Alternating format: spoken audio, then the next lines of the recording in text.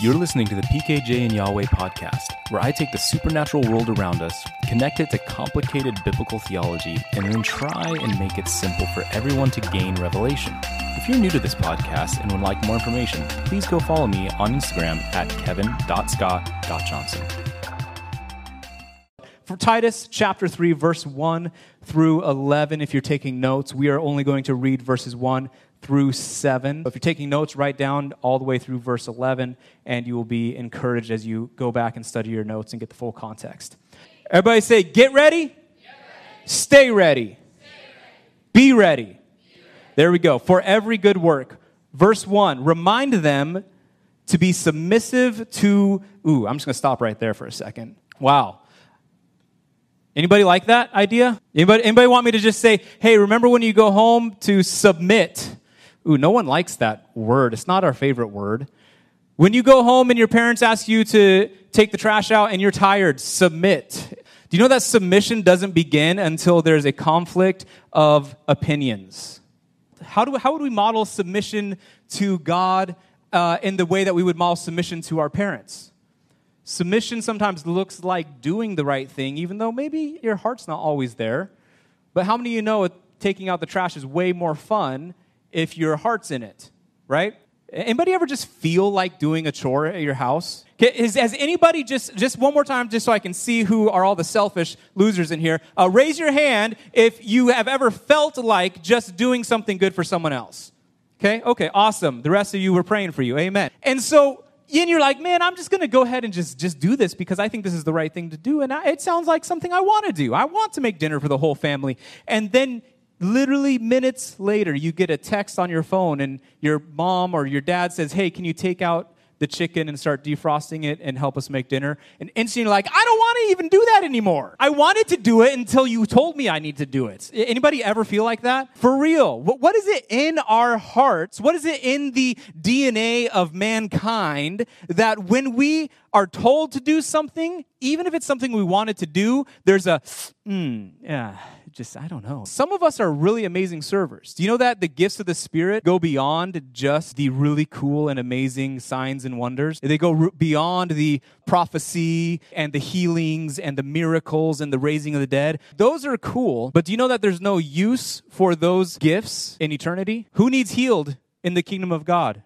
For all eternity. Who needs a prophetic word once we've all gone to heaven? Who needs a miracle? Who needs to be raised from the dead once we're walking with Jesus forever and ever and ever? Amen. So those gifts are good for now, but what are the gifts that last and are transcendent from this age to the next? And that is the gifts that God has given you to be a giver, you to be a servant, you to be friendly, you to be compassionate, you to be hospitable. What does that mean? Yeah, it's good to pray for someone to be healed. Amen. It demonstrates the kingdom of God. We live in a broken and fallen world. You know what? You can't go out on the streets and pray for people to be healed and then go home and be a jerk to your neighbor. If we go on reading the scripture, it says, remind them to be submissive to rulers and authorities and to be obedient, to be ready for every good work, to speak evil of no one, to avoid quarreling, to be gentle, and to show perfect courtesy towards all people. For we ourselves once were foolish. I could say once like every day, a couple of times. How many of us could say, I was foolish this morning? Amen. Being disobedient, being led astray, slaves to various passions and pleasures. Public service announcement, PSL. Pumpkin spice, like it's coming around. Because I'm not saying that drinking your pumpkin spice latte is a sin, but has it become an addiction in your life? Who knows? Is that one of those pleasures that you go to first to receive joy and comfort instead of the Holy Ghost? Nobody talked to me this morning until I had my coffee. I didn't know coffee is what gave you your attitude for the day.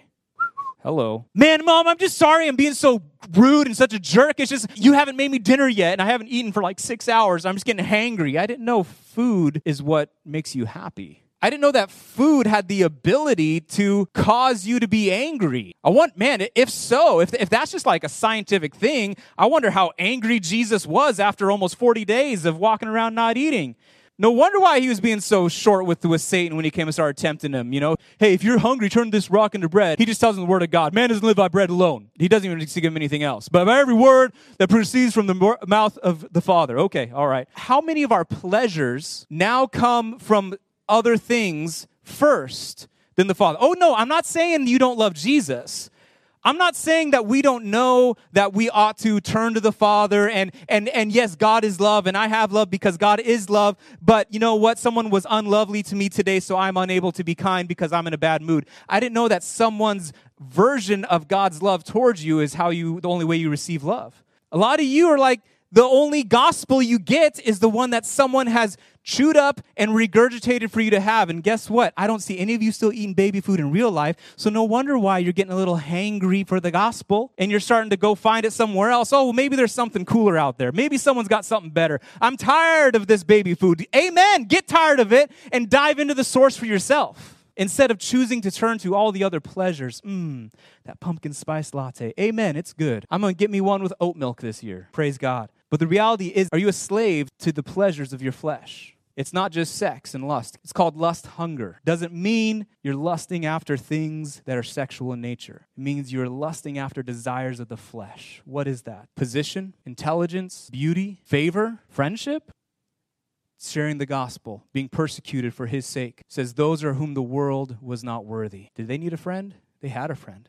God the Father. And Jesus sticks closer than a brother.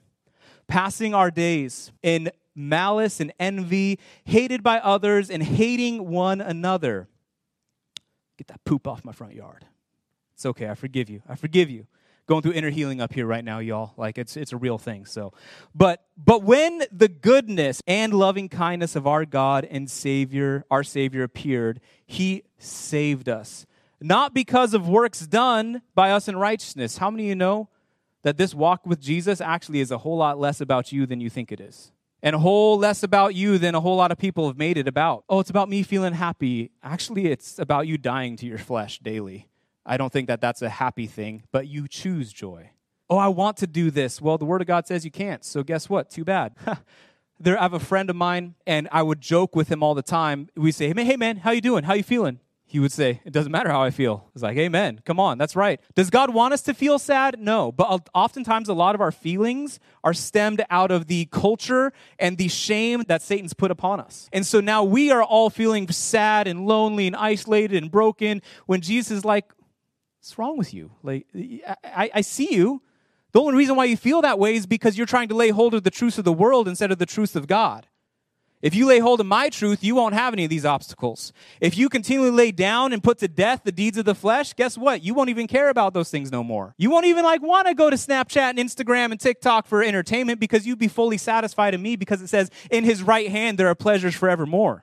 Ooh, that'll preach. Someone should preach that message. I don't know. All right, good job. Moving forward, here we go. Wow. Jesus, saved us, not because of works done in righteousness, which is another pursuing of our own pleasures, but according to his own mercy, by the washing of regeneration and the renewal of the Holy Spirit, whom he poured out on us richly through Jesus Christ our Savior, so that being justified by his grace, we might become heirs according to the hope of eternal life. I want to share with you Wednesday night. It was pretty great. We had an amazing guest youth group join us from Cisco Community Heights. Pastor Adam, he shared the message that night. What was so cool about this Wednesday night, yes, it was very fun. Survivor night, Woods Behind Walmart edition, way awesome. Taylor and Melissa did a fantastic job. All of our leaders did a bang-up job leading worship, leading the events, building all the props and everything, and even cleaning up afterwards. It was amazing. It was at one point, I sat back. I thought, I don't even need to be here.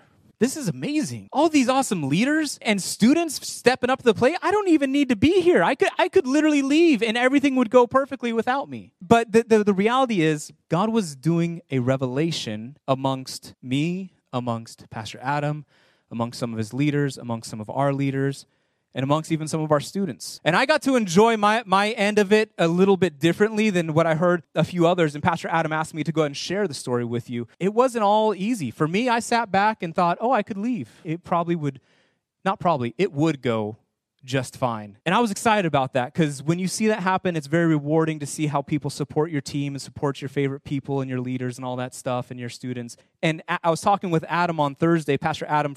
He said as soon as he walked into this room, during the worship practice set, he said the message that he spent 2 weeks and about 6 hours within those 2 weeks actively sitting down, writing, preparing, studying. I know this guy knows how to study. I know he knows his word. I know he knows how to prepare. But he walked into this room and he told me that everything he prepared, even the Bible verse and why he needed to share it, was gone from his brain, and it was not coming back.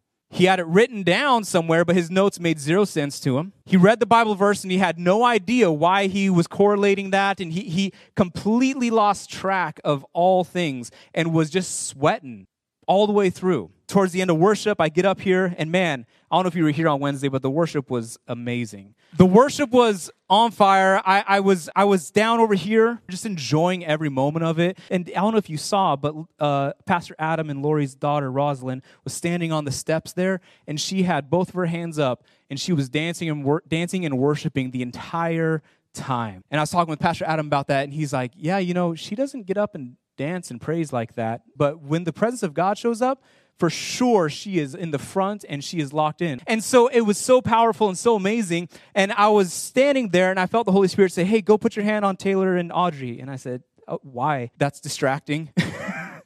Any of you argue with God still? No? Okay. He just tells you that you're wrong anyways, which is part of that whole submission thing. So, and I said, Lord, I don't want to be distracting and everything's going great. Like, why would I need to go pray? Why would I need to go put my hand on them?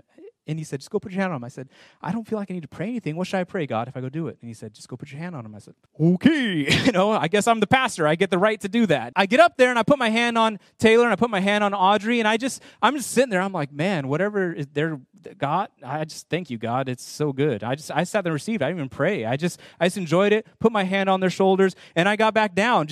Obedience produces an outcome. I found out later that they were really struggling emotionally with how everything was going. They thought it was a really rough worship set.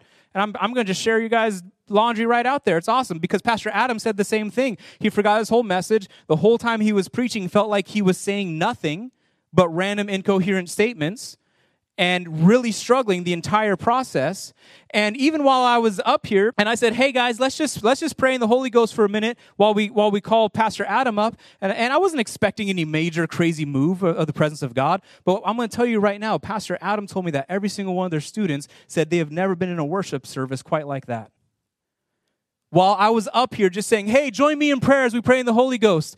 And we just prayed for 30 seconds. 2 of Pastor Adam's youth leaders that he's been praying for that aren't filled with the Holy Spirit yet, no one prayed for them. They just started praying the Holy Ghost right then and there. God is doing something different to what we have seen and experienced. I think that the key lesson he was teaching me, teaching Adam, teaching Steve and Melissa and Audrey and Taylor and their leadership team it has so much less to do with how we feel about it. I want to read this Bible verse in a sense of reality of where we live. Remind them to be submissive to rulers and authorities, to be obedient, to be ready for every good work, to speak evil of no one, to avoid quarreling, to be gentle, to show perfect courtesy towards all people. That sounds exhausting. That sounds like hanging out with people I don't really like. That sounds like coming here on a Wednesday, on a Sunday, and not just hanging with the usual Joe. That sounds like us coming here and saying, hey, I've got beef with some friends, but I'm not going to let that get in my way. I'm not going to talk evil about them. I'm not going to backbite them. And when they're hurting, I'm going to do what I can to help them. Because guess what? We're not here for us. If you've chosen Jesus, you're no longer here on your assignment. You're on his. You're no longer here for your pleasure. You're here for his. You're no longer here for your desires to be fulfilled. You're here to fulfill his desires. And oftentimes, I'm going to tell you right now, it's inconvenient. As long as we have the mindset that thinks life's about me. Life's about me feeling it. Life's about me getting it. Life's about me progressing. Life's about me doing better. Life's about me being loved better. Actually, the more you're like Jesus, the more the world's probably going to hate you. The more you cling hold to the truth of the word, the more people are going to reject you. I want you to look around the room right now, honestly, in everyone's eyes. Don't do a superficial, clock, lights, panels. Okay, look people in the eyes for a second.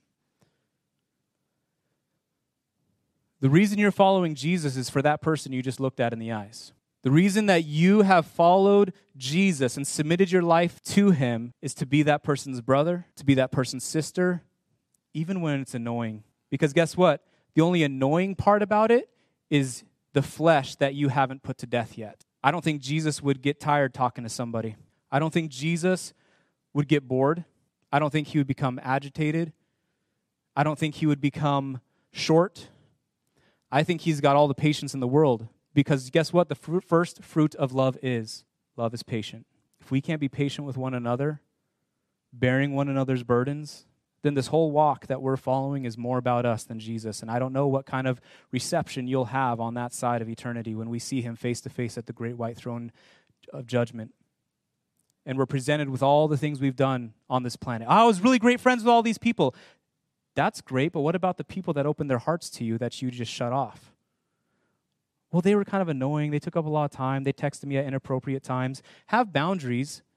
That's okay. That's healthy. Let's walk in boundaries. Let's walk in love. Let's not make this walk with Jesus about us, because guess what? Today's message is be ready for every good work. Get ready. Stay ready. But to do so requires you to submit and obey. No one likes hearing that. Thanks again for listening. If you'd like more information about the show, Kevin's work, or you have questions or would like to be a guest on this podcast, please reach out to me directly on my Instagram at kevin.scott.johnson. I look forward to hearing from you. God bless.